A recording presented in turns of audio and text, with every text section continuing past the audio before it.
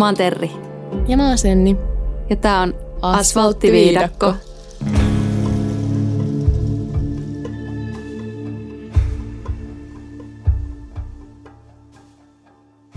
Hellurei. Ja hellät tunteet. Kato, me täydennetään toisiamme jo kivasti tässä. Kyllä.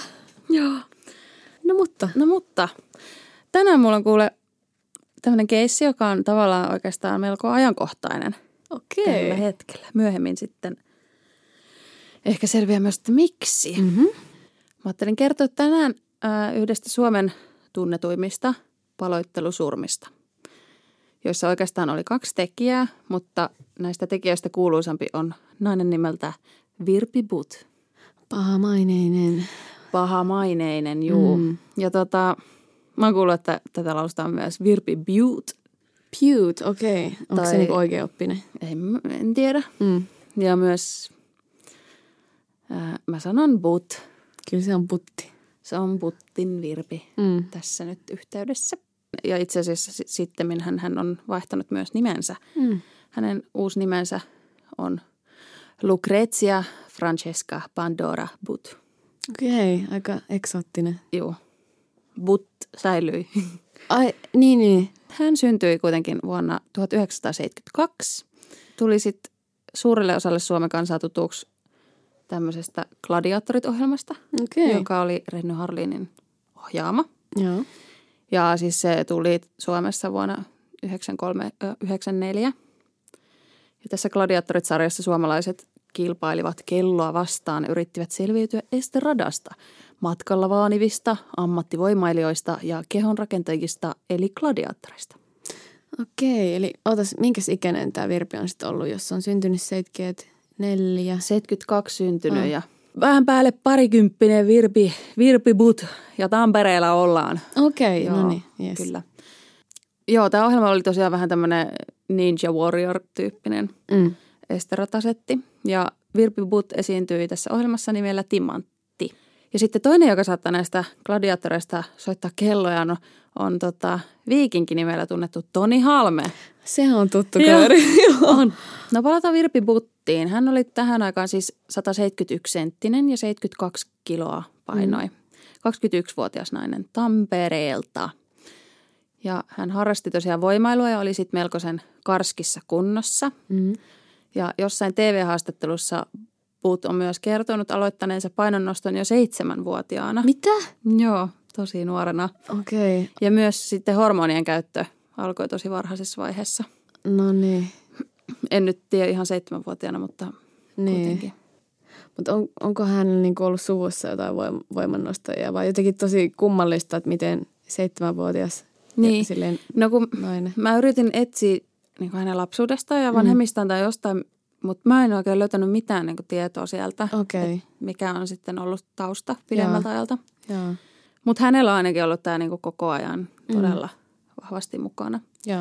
Ja tosiaan ihan äänestäkin kuuli, että steroideja on vedetty, että oli semmoinen matala ääni sitten Virpillä.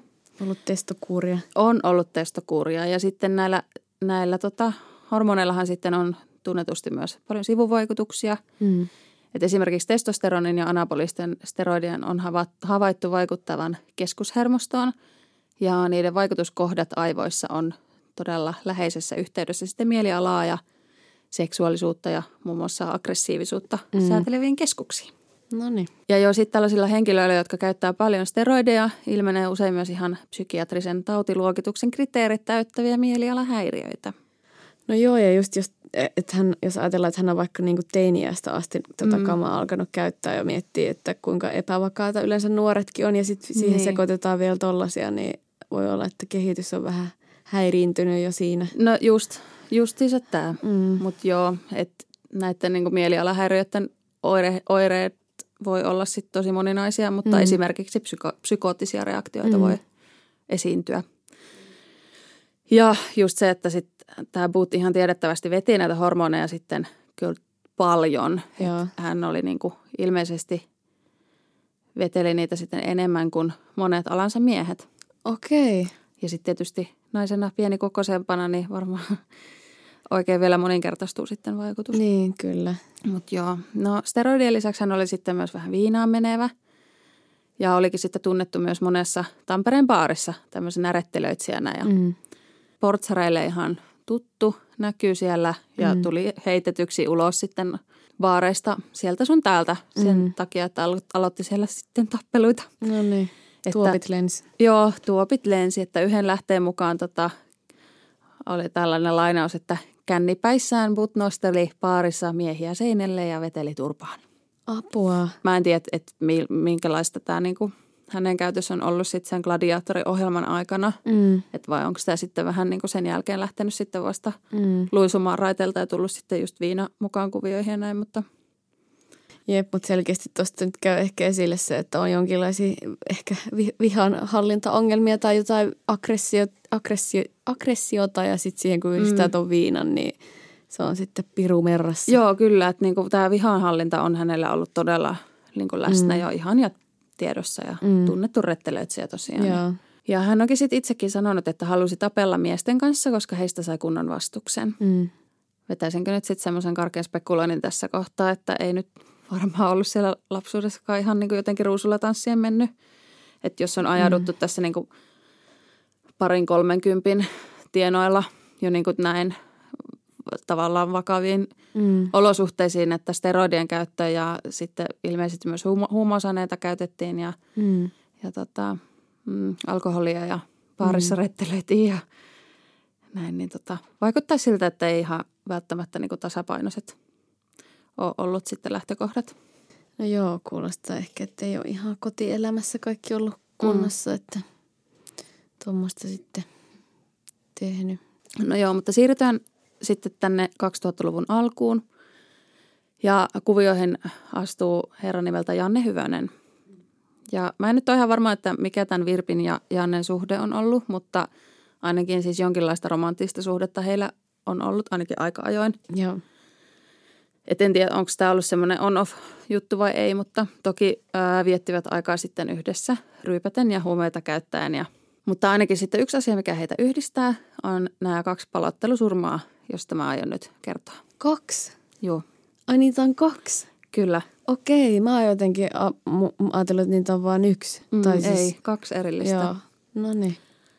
Mä sanoin nyt tässä vaiheessa, että mä aion käydä nämä nyt läpi sille melko pääpiirteittäin, koska ne on aika niin kuin todella järkyttäviä keissejä.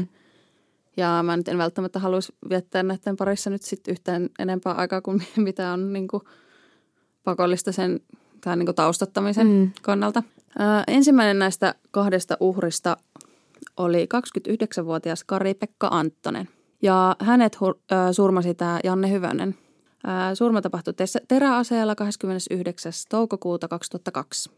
Tapahtuman kulku oli niin kuin sellainen, että Anttonen ja tämä But olivat seurustelleet jonkin aikaa ennen tätä surmaa. Ja sitten tämä kolmikko But, Hyvönen ja Anttonen, niin he olivat viettäneet iltaa sitten yhdessä Tampereella tämmöisessä ravintola Sputnikissa. Okei, jotenkin tutun kuulonen, mutta ehkä just tämän takia. Joo. Ehkä tämä on vähän surullisen kuuluisa nimi tämän takia. Käsittääkseni tätä Sputnikia ei ehkä enää ole olemassa. No ainakin vaihtanut nimen varmasti. Joo, varmaan omistajat vaihtunut jo. Jep. Ne 20 vuotta kuitenkin aikaa tästä. Totta. Joo, mutta he sitten päätyi Butin asunnolle illan päätteeksi. Ja aamulla sitten syystä tai toisesta, varmaan jonkun selkkauksen jälkeen, Hyvönen puukotti Anttosta selkään ja sahasi sitten pään irti siinä ensimmäisenä. Joo. Ja tämä surma tapahtui siis tämän Butin kotona ja mikä tässä on mun mielestä ihan kamalinta on se, että siellä talossa oli paikalla myös siis Butin 2 alaikäistä lasta. Apua, minkä ikä siinä oli? Toinen oli 2-vuotias poika ja se nukkui samassa huoneessa, jossa tämä Anttonen surmattiin. Ei. Joo. Ja sitten 16-vuotias oli toinen poika. Okei. Ja hän nukkui vaatehuoneessa, mutta sitten kävi välillä katsomassa, mitä huoneessa tapahtuu ja näki siis myös tämän ruumiin. Ja hei, paljon todella traumatisoivia asioita varmasti. Joo, tämä on niinku, mun mielestä ihan niinku siis kaikista surullisin osa tässä keisissä, että niinku lapset, joilla ei ole niinku mitään osa-aika-arpaa tähän asiaan, niin joutuu todistamaan tuommoista. Kyllä, jep. Ja voin vaan niinku kuvitella, että mitä heidän elämään on sitä aiheutunut tästä. Että todella niinku sympatiat kyllä menee sinne. Näiden lasten huoltajuus oli ilmeisesti Buttilla itsellään ja ei ollut niinku missään mainintaa mistään isästä ja näin. Niin joo. oletan, että se ei nyt ollut varmasti kuvioissa eikä liittynyt siis tähän tapaukseen. Tämän keissin oikeudenkäynnissä sitten Hyvönen kertoi vielä kauheampia yksityiskohtia tästä ruumiinpalottelusta ja myös pelissä oli ollut mukana myös kannibalismia. Siihen sen tarkemmin menemättä, mutta sitten tämä Butt ei kuulemma osallistunut tähän kannibalismiin, mutta hän oli kuitenkin sitten yrittänyt tarjota Anttosen lihaa kyljyksinä tuttavalleen. En mä tiedä, onko toi yhtään sen niinku parempi asia? Joo, en tiedä. Ja siis kauttaaltaan mun mielestä niin kuin myös sitten oikeudenkäynnissä ja mihin palataan sitten myöhemmin tarkemmin ja näin, mutta mun mielestä tässä niin kuin paistaa näiden molempien osalta semmoinen niin kuin täysin tunteeton ja semmoinen niin kuin jotenkin, miten mä sanoisin, semmoinen niin täysin välinpitämätön semmoinen niin kuin, ja ylimielinen suhtautuminen niin kuin tämmöisiin kauheisiin asioihin, että ei niin kuin tuntuu, että ei olla niin kuin laisinkaan yhteydessä minkäännäköiseen inhimilliseen tunne-elämään. Kyllä, että ei jotenkin löydy semmoista ymmärrystä ehkä niitä omia tekoja kohtaan tai jotenkin just sitä, että... Ja just, että näillä niin kuin, sitten, no myöhemmin vielä palataan näihin, että mitä kaikkea, mutta näillä teoilla just vähän niin kuin, näillä vähän niin kuin silleen retostellaan ja jopa vitsaillaan. Okei, joo. No joo, kuitenkin sitten tästä Anttosen ruumiista sitten loppuosa oli sitten paloiteltu ja hävitetty pahvilaatikoissa roskiksiin eri puolille Tamperetta. Ja tosiaan surman jälkeen tämä Butt oli esitellyt Anttosen päätä ihmisille. Missä? Muun muassa baarissa, Pyynikin torikupeessa, tämmöinen pikku pubi. Joo. Niin siinä tiloissa ennen ollut ravintola niin on semmoinen, missä Virpi Butt oli viettänyt aikaa. Joo. Usein ja siellä olikin sitten niinku Hyvösen kanssa menneet sitten joku kerta ja näyttäneet muovipussissa sitten päätä sille muille asiakkaille. Siis eli moni ihminen niinku näki sen pään? No ilmeisesti näin. Joo. Siis tämä on niinku aivan semmoinen niinku todella surullisen kuuluisa tapahtuma niinku Tampereella ja siellä sitten näin toimivat ja motiiviksi sitten tämän irtileikatun pään esittelyyn Butt kertoi oikeudessa sitten, että hän halusi, että tämä rikos olisi paljastunut poliisille. Joo, just. Kyllä. Joo, mutta tämä on se, mistä moni joka tämän jutun tietää, niin muistaa myös. Niin, koska kyllä. Onhan tämä niin kauhean yksityiskohta, että jää niin kuin mieleen. On. Niin kuitenkin sitten kävi, että kaikesta tästä huolimatta poliisi ei siis vielä tällöin saanut tietää tästä asiasta mitään. Okei, niin no kun tätä mä mietin, että jos ne ihmiset näki sen pään, niin olettaisiin, että siinä olisi niinku soittanut jo vähän niin kuin virkavaltaa paikalle, että on ihan niin kuin kaheleita. Joo, mutta tässä sitten esimerkiksi myöhemmin palataan tämmöiseen katusoittajaan, jolle hän myös oli esitellyt päätä. Niin hän esimerkiksi oli niin kuin siinä tilanteessa tulkinnut, että sen on oltava niin kuin joku mallinuken pää tai joku, että eihän se tunnu varmasti todelliselta siinä niin kuin hetkessä. Kyllä. Että sen ehkä mieluummin sitten sulkee pois mielestään, niin on, että ei se ollut totta tai niin kuin uskottelee itselleen. Kyllä. Myös en tiedä, niin kuin, että minkälaista niin kuin asiakaskuntaa siellä on ollut ja miten läheisessä tekemisessä on halunneet olla virkavallan kanssa sitten. Niinpä, jep. Ja jos ne on ollut siellä ihan tinassa. Niin. Mutta kuitenkin kaikki tämä siis selvisi poliisille vasta toisen hyvin samankaltaisen tapauksen tutkinnan yhteydessä. Ei. Joo. Nimittäin juhannuksena 2003 surmansa sai myöskin Virpi Buttin kanssa heilastellut 26-vuotias Arto Malinen. Hetkinen, monta vuotta tässä on nyt välissä? 1 vuosi. 2002 oli ensimmäinen ja 2003 oli sitten seuraava. No niin, eli aika pian sitten. Tilanne oli sellainen, että tämä Janne Hyvönen jäi hoitamaan sen Buttin siihen aikaan sitten 3-vuotiaasta lasta. Sillä aikaa, kun Butt lähti hakemaan heille alkoholia juhannuksen viettoon. No niin. Ja sitten matkalla tämä Butt oli törmännyt tähän Maliseen, joka oli hänen siis joku aikaisempi juhannusheila. Eli oletan, että siis aikaisempien vuosien joku tämmöinen tuttu. Joo.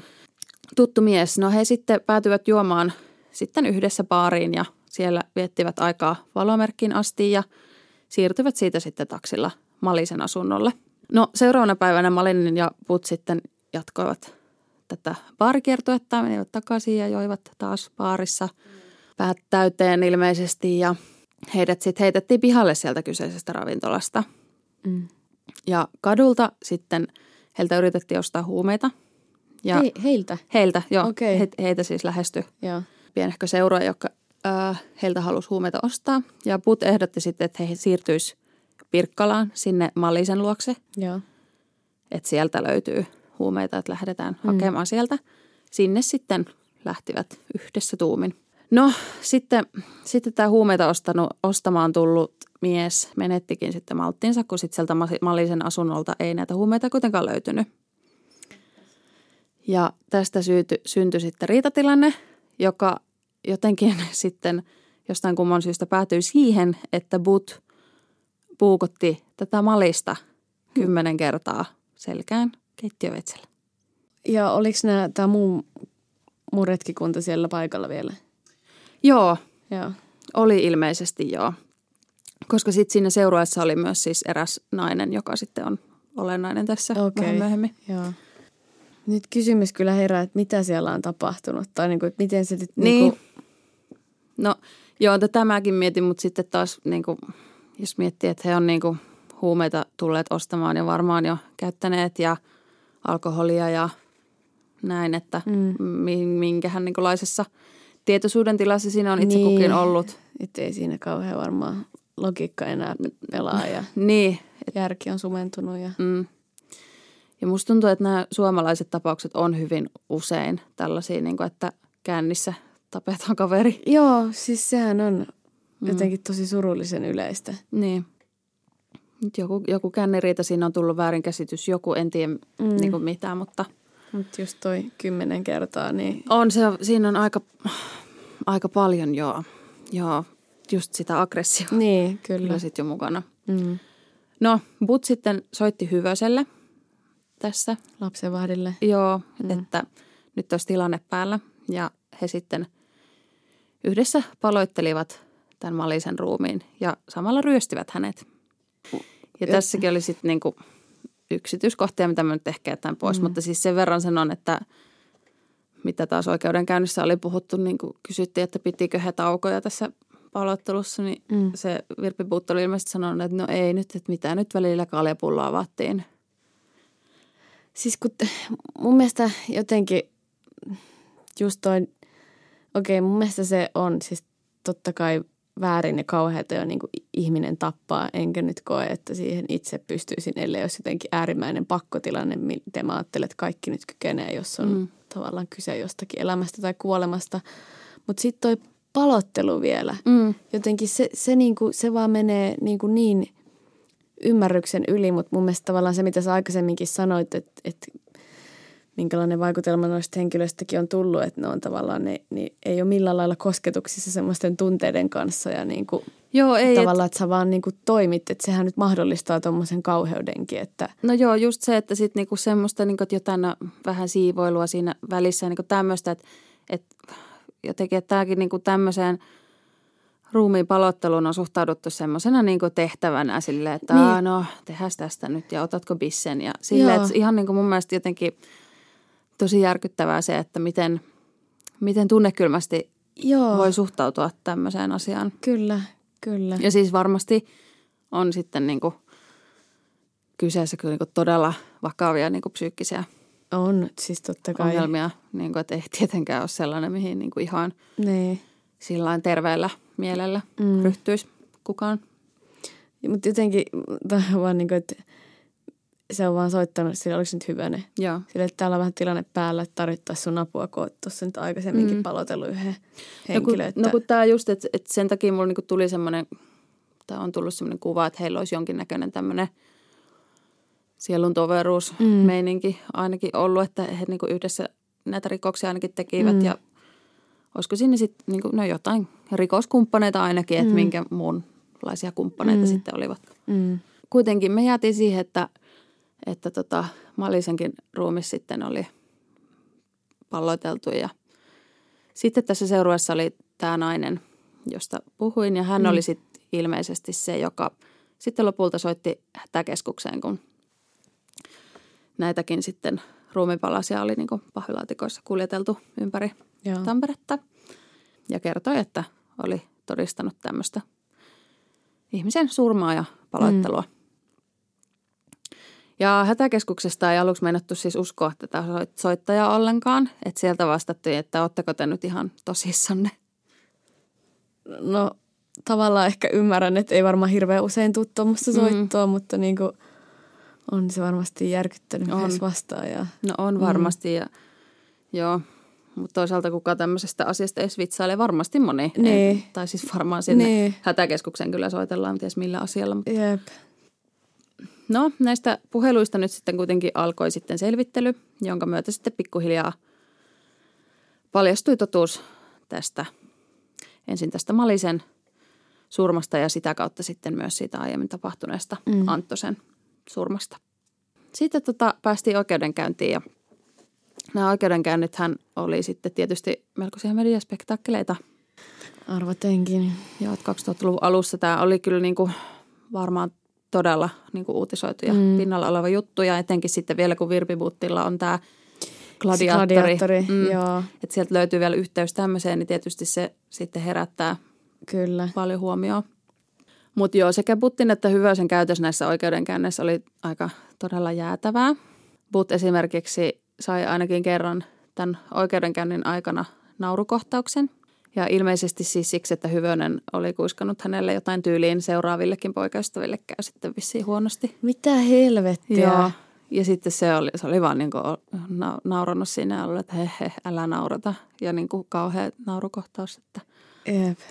Joo, todella. Ja sitten tämä Hyvönen sen sijaan tuli oikeuteen pukeutuneena tämän tappamansa miehen huppariin.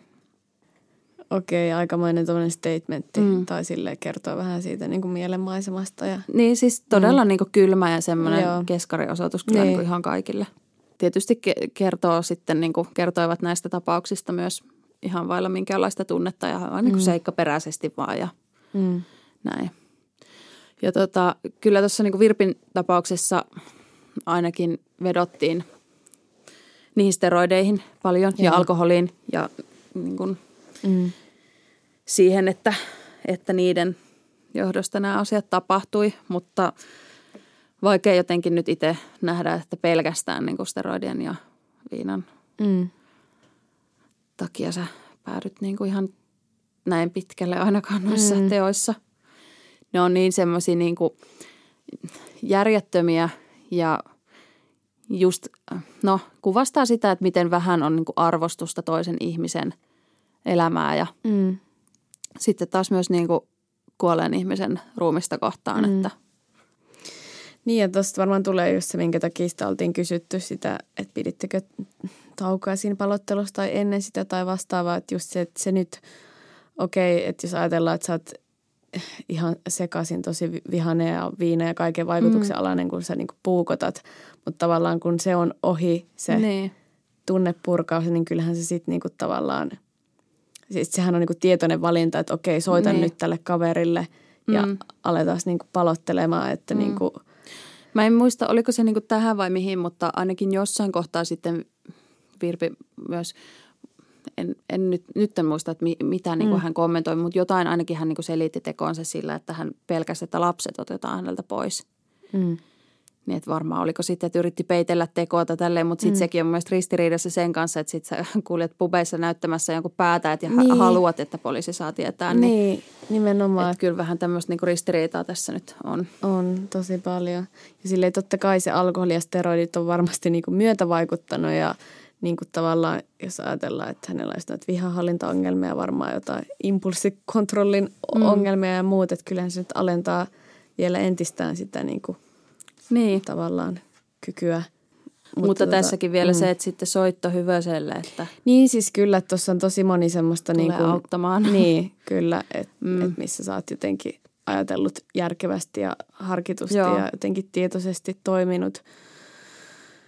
Että Ja sitten vielä just toi, että miten ne on siellä oikeudenkäynnissä ollut, että et eihän se niinku ihan nyt silleen Joo, ei. selitä he pois sulle kaikkea. Molemmat heistä pyysi sitten päästä mielentilatutkimuksiin ja semmoinen heille myönnettiinkin. Tutkimuksessa kuitenkin sitten todettiin kummankin toimineen ihan täydessä ymmärryksessä. Ja joo, molemmat heistä sitten lopulta tuomittiinkin teoista elinkautiseen vankeuteen. Eli onko se nyt 12 vuotta Suomessa? Niin, on se varmaan. Paitsi ensikertalaiselle. No lopulta he kyllä itse asiassa istu molemmat 15 vuotta. Okei. Vähän päällekin, joo. Mikä on niin kuin varmaan Suomessa aika pitkä aika. Varmasti vaikuttanut tämä niin kuin tekojen luonne, että eihän tämmöistä ole, niin kuin, eihän tämä ole Suomessa myöskään tavallista. Mä en niin kuin tiedä, että onko Suomessa tarpeeksi kovia rangaistuksia myöskään näin niin kuin vakaville teoille. No se on toki sitten asia erikseen, enkä mulla nyt ei ole minkäännäköistä kompetenssia sinänsä edes keskustella asiasta, mutta niin kuin, tämmöinen niin kuin mututuntuma, mikä on, että tuntuisi, että ehkä voisi vähän enemmän antaa linnaa moisista teoista.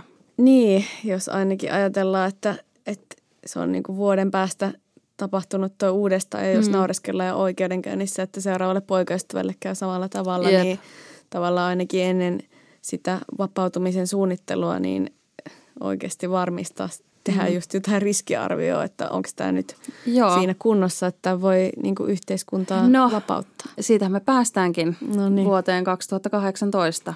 Eli 4 vuotta sitten, Joo. Joulukuun lopussa 2018 Virpi Put vapautetaan vankilasta. Ja siinä vaiheessa hän on istunut noin 15,5 vuotta. Joo. Ja rikosseuraamuslaitoshan ei tätä vapauttamista puoltanut. Okei. Ja myöskään psykiatrisen vankisairaalan lausunto ei puoltanut vapauttamista. Ja silti se vapautettiin? Silti, joo. Siis arvioitiin, että niinku hänen riski syyllistyä uudelleen väkivaltarikokseen on korkea. Siis tätä mä en niinku ymmärrä, että tavallaan se tehdään jostakin syystä ja sen arvioi oikeasti ammattilaiset, jotka tekee sitä niinku työkseen ja ne on varmasti huomioinut monta asiaa, vaikka se, että jos nähdään just se hänen, vaikka että todennäköisesti hän tulee taas käyttää päihteitä ja muuta ja se vihahallinta, vaikka ei ole saatu kondikseen, niin kuin, mikä se perustelu sitten on? No, oikeus perusteli tätä päätöstä sillä, että syksystä 2016 lähtien avolaitoksessa olleen Putin oloissa on tapahtunut myönteinen kehitys. Ja että hänellä on asunto ja läheiset suhteet perheeseen ja sitten oikeus uskoo, että tämä helpottaa yhteiskuntaan sopeutumista sitten. Ja sitten lisäksi huomautti, että Put on sitoutunut päihteettömyyteen. Okei. Että nämä oli ne perusteet. Mutta kieltämättä, että jos niinku rikosseuraamuslaitos ja tämä psykiatrinen vankisairaala. Niin, molemmat on sitä mieltä, että ei niin vähän kyseenalaistan tietysti, mutta se ei ole nyt meidän käsissä. Ei. No sitten maaliskuussa 2019 myös Janne Hyvönen pääsi ehdonalaiseen. Joo. Ja sitten kun Helsingin hovioikeus päätti päästää Hyvösen ehdonalaiseen, niin se perusteli ratkaisua muun muassa hyvin sujuneella vankeusajalla ja sillä, että Hyvönen oli vankilassa ollessaan opiskellut catering-alaa ja maataloutta. Okei, no niin. Sinänsä erikoista, että tämän niin kuin Hyvösen vapauttamista rikosseuraamuslaitos sitten ei vastustanut. Tai en tiedä, onko se nyt erikoista vai ei, mutta siis niin kuin siinä sitten rikosseuraamuslaitos ei nähnyt tarvetta vastustaa tätä vapauttamista. Tuntuu jotenkin hassulta se, että tämä Janne Hyvönen on kuitenkin sitten ollut se, joka myös tätä kannibalismia on sitten tuonut mukaan tähän ja näin, että tuntuisi, että hän on se, joka on vienyt sit asioita vielä vähän pidemmälle. Niin, että ei todellakaan ollut mikään sivussa katselija vaan. Ei, sitä ei missään nimessä kyllä ollut, että ihan todella aktiivinen tekijä. Että he oli niinku molemmat aktiivisia tekijöitä molemmissa rikoksissa, mutta sitten heillä oli niinku päinvastaiset roolit. Kyllä. No Hyvönen kuitenkin sitten aika pian vapautumisen jälkeen tuomittiin rattijuopumuksesta. Että, joo, mutta olettaisin, että tällä hetkellä varmaan voi ihan hyvinkin olla siis vapaalla jalalla vielä, kun rattijuopumuksesta tuskin nyt ihan hirveän monta vuotta ehkä istuu. En tiedä. Ei kai. Joo, en tiedä onko edes ehdotonta? Niin, ei välttämättä. Mä en tiedä, niin kuin miten mä uskon, että miten paljon sä voit oikeasti niin kuin noin syvistä niin kuin asioista ja noin niin kuin vaikeista niin kuin ongelmista, niin pystytkö sä palautumaan niistä ja pystytkö sä sopeutumaan takaisin yhteiskuntaan? Niin. Kyllä mä luulen, että varmasti siinä, kun sitä vapautumista suunnitellaan, niin kyllä varmaan siinä on aika isona tekijänä myös semmoinen niin kuin syyllisyyden osoittaminen. Tai tavallaan, että oot sä oikeasti ymmärtänyt tämän sun teon, koska muutenhan se on aika selvä merkki, että sä kykenet siihen uudestaan ja uudestaan ja uudestaan. Että toivon mukaan hän on nyt saanut jotain semmoista apua, koska kuitenkin Suomen vankeuslaitoksessa kuitenkin pyritään niin kuin kuntouttamaan, eikä se ole vaan mikään sellainen rankaisuslaitos. Että toivoa sopii, ja jos toi nyt on vaan rattiopumus, mihin hän on syyllistynyt, niin... Joo. No mutta sitten yksi mielenkiintoinen löytö oli tämmöinen blogi, jonka löysin. No, arvioidaan yhdessä, vaikuttaako tämä aidolta vai ei, mutta tämä on niin kuin, ainakin sanotaan tässä, että tämä on siis Virpi Buttin kirjoittama. Oho. Joo. Tämä oli mun mielestä tosi mielenkiintoinen. Mä voisin lukea tästä nyt pari otetta. Lukaa se. Minä, Virpi Sanna Sinikka Butt, tai millä nimellä kukainenkin minua haluaa kutsua. Kaikki on jo kuultu, mikään ei enää ole uutta. Paloittelusurmaaja, gladiaattori, murhaaja. Joo. Tuo elämä on nyt taakse jäänyttä. Ei, en sanonut, että unohdettu, älä käsitä väärin. Palaan menneisyyteeni vielä päivittäin, joka yö, ja maksan edelleen teoistani, vaikka valtiolle olen sen jo sovittanut. Ei se tarkoita, ettenkö itse maksaisi siitä edelleen. Tälläkin hetkellä, vaikka makaan toisella puolella maapalloa kuuman auringon alla, muistan tekoni.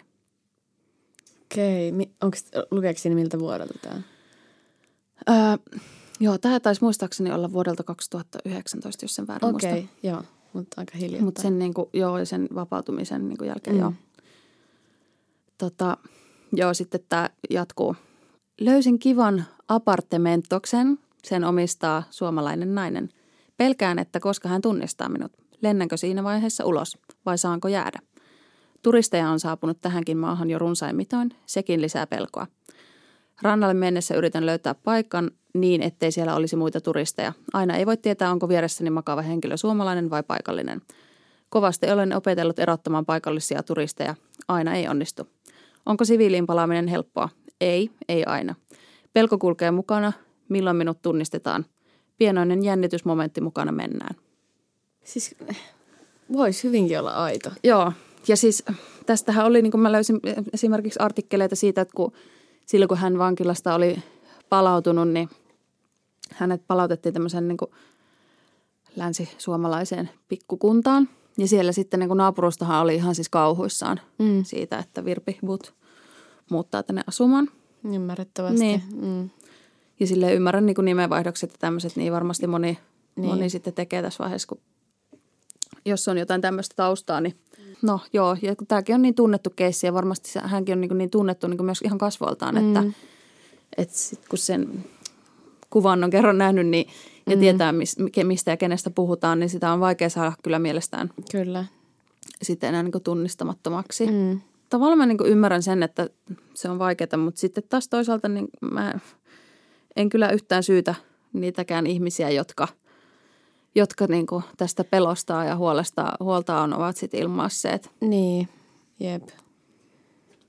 Ymmärrän, kyllä saattaisi sittenkin vähän huolestuttaa, jos naapuriin muuttaisi tuomittu paloittelusurmaaja, jonka vapauttamista rikosseuraamuslaitos ei puoltanut. Niin kyllä sen varmasti vähän huolta aiheuttaisi kieltämättä. No vähemmästäkin.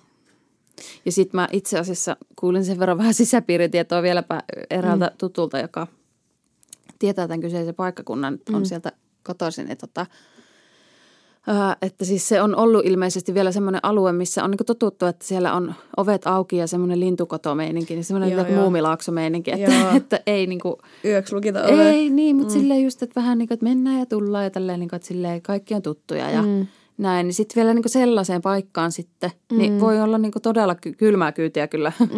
Ei varmaan ollut helppo sopeutua myöskään sitten. No ei todellakaan, että ymmärrettävästi tai ymmärrettävää, jos hän on sitten ottanut jonkun Norwegianin suoraan Fuengirolaan tai jonnekin. Niin, varmaan. toisaalta en tiedä, tosi vaikea myöskään sitten kokea sillä niin kuin sen enempää sääliä sitten kuitenkaan ihmistä kohtaan, joka on niin kuin kuitenkin niin vahvasti itse sitä aiheuttanut tämän oman olosuhteensa. Ja hyvin paljon niin kuin muiden ihmisten kustannuksella. Niin, kyllä. No sitten vielä viimeinen twisti tähän tarinaan nyt on se, että mistä on nyt ajankohtainen keissi. Nimittäin siis 8.11.2022, eli nyt tässä ihan vastikään. Niin Ilta-Sanomat uutisoi, että Virpi Butt on kuollut. Joo. Ja itse asiassa hän on siis kuollut jo vuonna 2021, eli vuosi sitten jo jossain ulkomailla. Mutta tämä nyt on siis ensimmäinen kerta, kun tästä asiasta on Suomessa uutisoitu. Joo.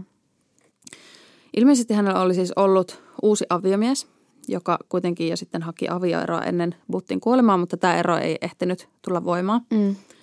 Ja kuolin syytä ei ainakaan vielä tiedetä ja ilmeisesti tässä on nyt vähän kesken sitten selvittely, että mitä Buttille on tapahtunut ja mitä kaikkea siihen liittyy tai ei liity. Mutta tietoja odotetaan niin kuin sieltä ulkomailta. Ja sitten tietysti tämäkin nyt puoltaisi sitä, että tuo blogiteksti voisi olla niin kuin... Voisi olla ihan siis hänen käsialaa, kyllä. Mun mielestä on hassu yhteen sattuma, että mä aloin valmistella tätä podcast-jaksoa yli viikkoa ennen kuin tämä uutinen tuli. Siis, no jep, tosta me just puhuttiin, kun sä kerroit tästä sun aiheesta ja sitten yhtäkkiä tulee toi, niin mä en voi ymmärtää, koska just se, että ei ole mitään koko Butista tavallaan uutisoitu pitkään aikaa. Ei siis niin, ei vuosiin. Niin, joo. Aika hullua. Mutta nämä uutiset ei loppunut sitten tähän. No? Vaan tämän kuolin uutisen perään uutisoitiin, että Virpi Butt olisi KRP:n epäiltyjen listalla Raisa Räisäsen katoamiskeississä. Ei. Joo. Mutta hetkinen, niin eikö se Raisakin kadonnut Tampereella? Tampereella vuonna 1999. Ja itse asiassa tämä on vissiin... pari vuotta aikaisemmin muutama vuosi ennen tätä ensimmäistä pallottelusurmaa. Itse asiassa tämä siis niin on vissiin ainoa niin tämmöinen epäilty tai ainoa tämmöinen tutkintalinja, mitä tällä hetkellä niin ei ole pystytty sulkemaan pois. Okay. Ei myöskään vahvistamaan, mutta niin että siellä on niin avoin tutkintalinja liittyy Virpi Buttiin. Miten? Joo, ja siis no tähän väliin mä nyt ihan lyhyesti kerron siis Raisa Räisäsestä. Eli hän oli siis 16-vuotias tyttö, joka katosi Tampereella 16. lokakuuta vuonna 1999. Hän harrasti koripalloa. Joo, tuon mä muistan. Joo, tämä on siis tosi semmoinen niin kuin Tampereen oikein niin kuin, siis kyllä tamperelaiset varmasti tämän niin kuin tietää. Ja tämä on niin kuin, tämä on siellä uutisoitu ainakin paikallisesti, niin aina silloin tällöin niin kuin putkahtaa ja tulee edelleen poliisille vihjeitä tästä ja tämä on niin kuin todella traaginen. Uusin näistä vihjeistä tuli nyt ihan siis vastikään. Okay. Ja sekin ilmeisesti on ollut aika semmoinen niin kuin varteen otettava vihje ja liittynyt tällaiseen naispari-tutkintalinjaan. Eli siihen, että Raisa Räisänen on nähty naishenkilön kanssa, joka on ollut roteva ja isossa vähän kunnossa. Virpi Buttin näköinen. Kyllä, kenties. ja myös niin kuin Virpi Butt on sitten myös ihan joidenkin silminnäkijöiden nimeltä mainittu tässä. Okei. Okay. Ja tämä Räisäsen tapaushan ei vanhene, koska sitä tutkitaan murhana, Kyllä. eli tämä on siis ihan avoin tapaus vielä. No nyt julkisuuteen on siis tullut uusia tietoa tähän Virpin Buttiin epäilyyn liittyen. Ja nyt me palataan tähän katusoittajaan, mistä mä jossain vaiheessa puhuin. No niin, mä vähän ootinkin, että mitä. Joo. Koska tämä katusoittaja, jota haastateltiin silminnäkijänä jossain vaiheessa, niin hän kertoi törmänneensä Virpi Buttiin kadulla. Ja Virpi Butt oli silloin esitellyt hänelle repussa ollutta ihmisen päätä. No niin. Tai ihmisen päältä vaikuttavaa. Ja hän siinä vaiheessa tosiaan luuli silloin, että se on mallinnuken pääoltua. Joo. Ja tämä todistaja sanoi olevansa 95% varma, että kyseessä oli tytön pää. Okei. Sitä mä nyt en saanut selville, että minä vuonna tämä keissi oli tapahtunut. Se just. Että voiko olla, että hän muistaa väärin. Ja että se liittyisi tähän Anttoseen kuitenkin, missä muutenkin tätä päätä oli sitten esitelty. Mutta se nyt ei sinänsä ole olennaista, koska ilmeisesti näitä havaintoja on muitakin aika todella vakuuttavia, että tämä Raisa Räisäsen keissi nyt ehkä vaatii jopa omaa jaksonsa, jos meillä kiinnostusta löytyy, katsotaan, mutta pakko siis sanoa tässä vaiheessa nyt, että mä kuuntelin siis Yle Areenasta semmoista podcastia kuin Viimeinen johtolanka ja siis todellakin suosittelen sitä. Siinä on tästä tosi syvällisesti myös tästä Raisa Räisäsen keissistä ja se on niinku ihan siis se on niinku rikostoimittajan tekemä, että se on kyllä todella, hän on niinku tehnyt toimituksellista työtä aivan niinku. Se on laadukasta. Se on laadukasta, siellä on niinku kaikki. Joo, niin, tää nyt on vähän tämmöistä, mutta siellä on niinku siis, että jos oikeasti tietoa kaipaa, niin sieltä todellakin sitä löytyy. Erittäin mielenkiintoinen kannattaa ja on tosi syvää luotava tästä tähän Raisa Räisäseen liittyen. Siinä uusimpana jaksona on nyt tämmöinen bonusjakso, joka keskittyy tähän Virpi Butt-epäilyyn tässä Raisa Räisäsen tapauksessa. Ja mun mielestä siinä tosi mielenkiintoinen kohta on tämmöinen haastattelu, joka oli siis tehty jo aika sitten, kun tämä Marko Niemi aiemmalla tuotantokaudella käsitteli Räisäsen tapausta.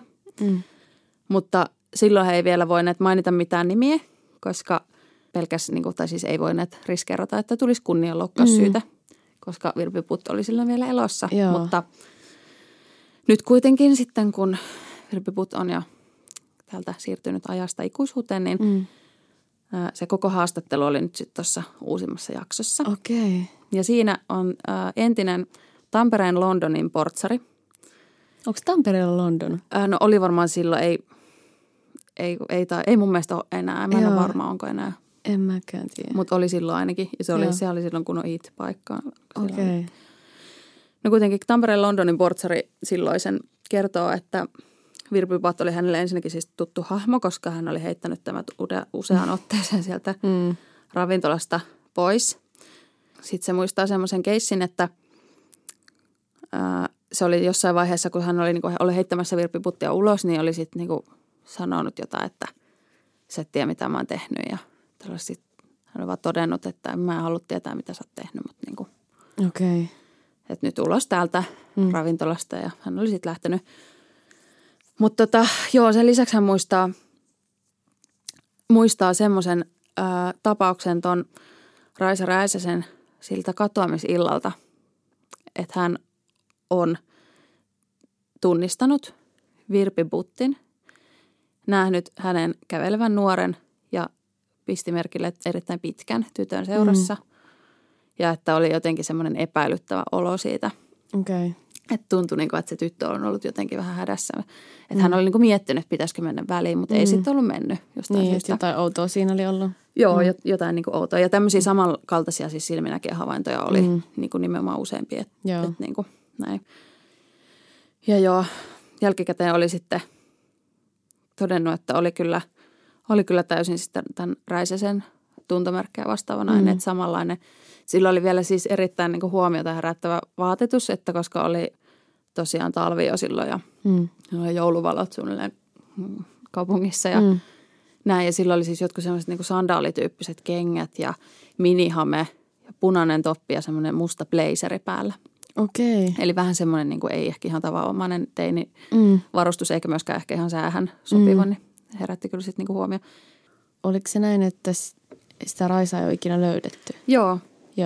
Se on siis murhana tutkitaan, mutta sillä tapaus, että hän oli jonkun ystävänsä kanssa ollut siis kaupungilla tai näin ja heidän tieto oli sitten erkaantunut ja sitten häntä ei enää löytynyt.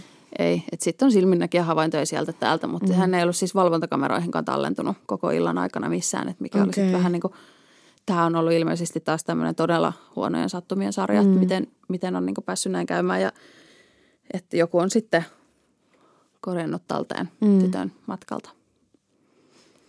Siis tämä on mielenkiintoinen teoria ja siinä mielessä silleen jo toi käy tavallaan, kun sitä mä eka mietin, että okei, mutta niin, että toi on ollut ennen niitä muita.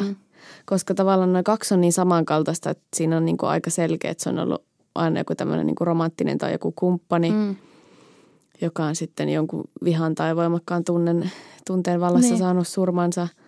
Mutta tämä on niin poikkeava tavallaan ihan jo uhrina ja muutenkin se koko tapahtuma. Mutta just toi, että jos ne on tavannut jossain baarissa tai just, en mä tiedä, miten se on saanut sen matkaan. Tai että, en mäkään tiedä, mutta että Niin, ja ilmeisesti tuohon niin tapaukseen liittyy myös sit sellaista, niin kuin, että se Raisa Räisänenkin oli sitten johonkin baareihin mennyt vähän niin kuin lämmittelemään, että kun se oli tosiaan vähän niin kuin, ja sitten se oli jostain niin kuin, jostain kulttuuritalo vai mikä se oli nimeltä paikka, että mistä se on niin kuin, oli käynyt niin kuin väärinkäsitys, että hänen ystävät sanoivat, että he on menossa kulttuuritalolle, mutta sitten hän olikin puhunut jonkun toisen kaupungin ihan kulttuuritalosta tälle, että siinä oli niin kuin sitten mennyt johonkin baariin ja jotain tämmöistä niin kuin kommunikaatio-ongelmaa siihen oli niin kuin liittynyt ja tämmöistä, mutta en tiedä sitten, että miten niin kuin Virpi putoisi. Tämähän tässä nyt just vähän on, että mikä se motiivi sitten olisi siinä ollut. No mulle tulee jotenkin tämmöinen skenaario mieleen ihan äkkiseltä, että just jos se on ollut vähän niin kuin hukassa se Raisa ja tavallaan just ei ole ollut ystävien kanssa ja tosi nuori, oliko se 16-vuotias? Joo. Ja näin, että tavallaan miten ehkä se Virpi olisi saanut hänet matkaa jonnekin asunnolle, vaikka että no hei, että tuu lämmittelemään tai jotain. Ja sitten Raisa on tullut ja sitten jos siellä on ollut jotain, no vaikka tämä Hyvönen, mä en tiedä, onko se tuntenut silloin, mutta joku vaikka mieshenkilö ja sitten siinä on vaikka tullut jotain mustasukkaisuusdraamaa tai joku tämmöinen skenaario mulle tulee mieleen. Tätäkin mä mietin ja sitten mun on niin toisaalta tätäkin on niin vaikea arvioida niin sinänsä, koska kuitenkin varmaan niin jollain tavalla, en tiedä voinko nyt käyttää psykopaattisanaa tässä kohtaa vai en, mutta niin jollain tavalla todella niin psyykkisesti poikkeava henkilö myös tämä Virpi. Niin en tiedä voiko näin arvioida, mutta mun mielestä tuntuu myös silleen hurjalta, että tämä Raisa on ollut siis suunnilleen hänen oman poikansa ikäinen silloin. Niin. Tuntuu järjettömältä se, että niinku pystyisikö hän sitten niinku urhaamaan ja niinku just, että mikä se motiivi olisi ja näin. En niinku osaa sitten sen enempää sanoa, mutta toisaalta sitten taas nämä muutkin teot on aika järjenvastaisia, että sitä ei tiedä, mikä niinku siinä olisi. Ja itse asiassa mietin myös itse sitä, että kun tässä nyt ei myöskään mitään tunnustusta ole saatu. Ja jos nämä aikaisemmat tai itse asiassa siis myöhemmin tapahtuneet, mutta nämä niin kuin aikaisemmin, mistä puhuttiin, niin keissit kuitenkin niin on niin kuin ihan hyvinkin saanut heidät niin kuin puhelijalle tuulelle sitten Janne Hyväsen kanssa, että ei he siellä sitten ole kuitenkaan nähneet tarpeelliseksi salailla. Niin, että miksei sitten sama syssy olisi tätä voinut myöntää, mutta... Mutta ehkä tuossa on myös se, että vaikka kuinka kauheata se onkin, että totta kai ei kenenkään ihmisen elämä ole tavallaan toista arvokkaampi, mutta just onhan noi aika eri, että sä 16-vuotiaan nuoren naisen murhaat, kun sitten... Niin. Että jos hekin tavallaan, niin kuin, jos ne voi jotenkin itselle hyväksyttää niiden miesten murhat, mutta sitten toi olisi jotenkin nimenomaan jotenkin niin järkyttävä, koska ihan eri tavalla varmasti näistä tapauksista on myös uutisoitukin. Mutta mä aloin miettiä sitäkin vielä, että ehkä Virpi nimenomaan, okei nyt mä nyt puhun, että Virpi on tehnyt tämän, mutta jos me ajatellaan hypoteettisesti, teoreettisesti, että se on sen Raisankin murhan takana, niin ehkä hän nimenomaan on pystynyt erottaa sen, että ei hänellä niin kuin tavallaan Raisa on ollut mitään tunnesidettä, toisin kuin vaikka just lapsiinsa oletettavasti, niin ehkä pystyy just tekemään sit kauheitakin tekoja, koska...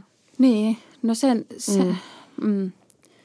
sitä ei kukaan tiedä, että mitä tässä on tapahtunut. Niin. Että sitä voi vaan nyt spekuloida tässä vaiheessa ja tietysti en tiedä, mitä tietoja poliisilla on, mitä he ei ole nyt niin kuin tästä luovuttaneet julkisuuteen, mutta tutkinta on kesken ja toivotaan niin kuin omaisten ja muiden tietysti tähden, että joskus jonkinnäköinen ratkaisu tähän löytyisi. Se varmaan helpompi olisi surra, kun tietäisi, että mitä on tapahtunut.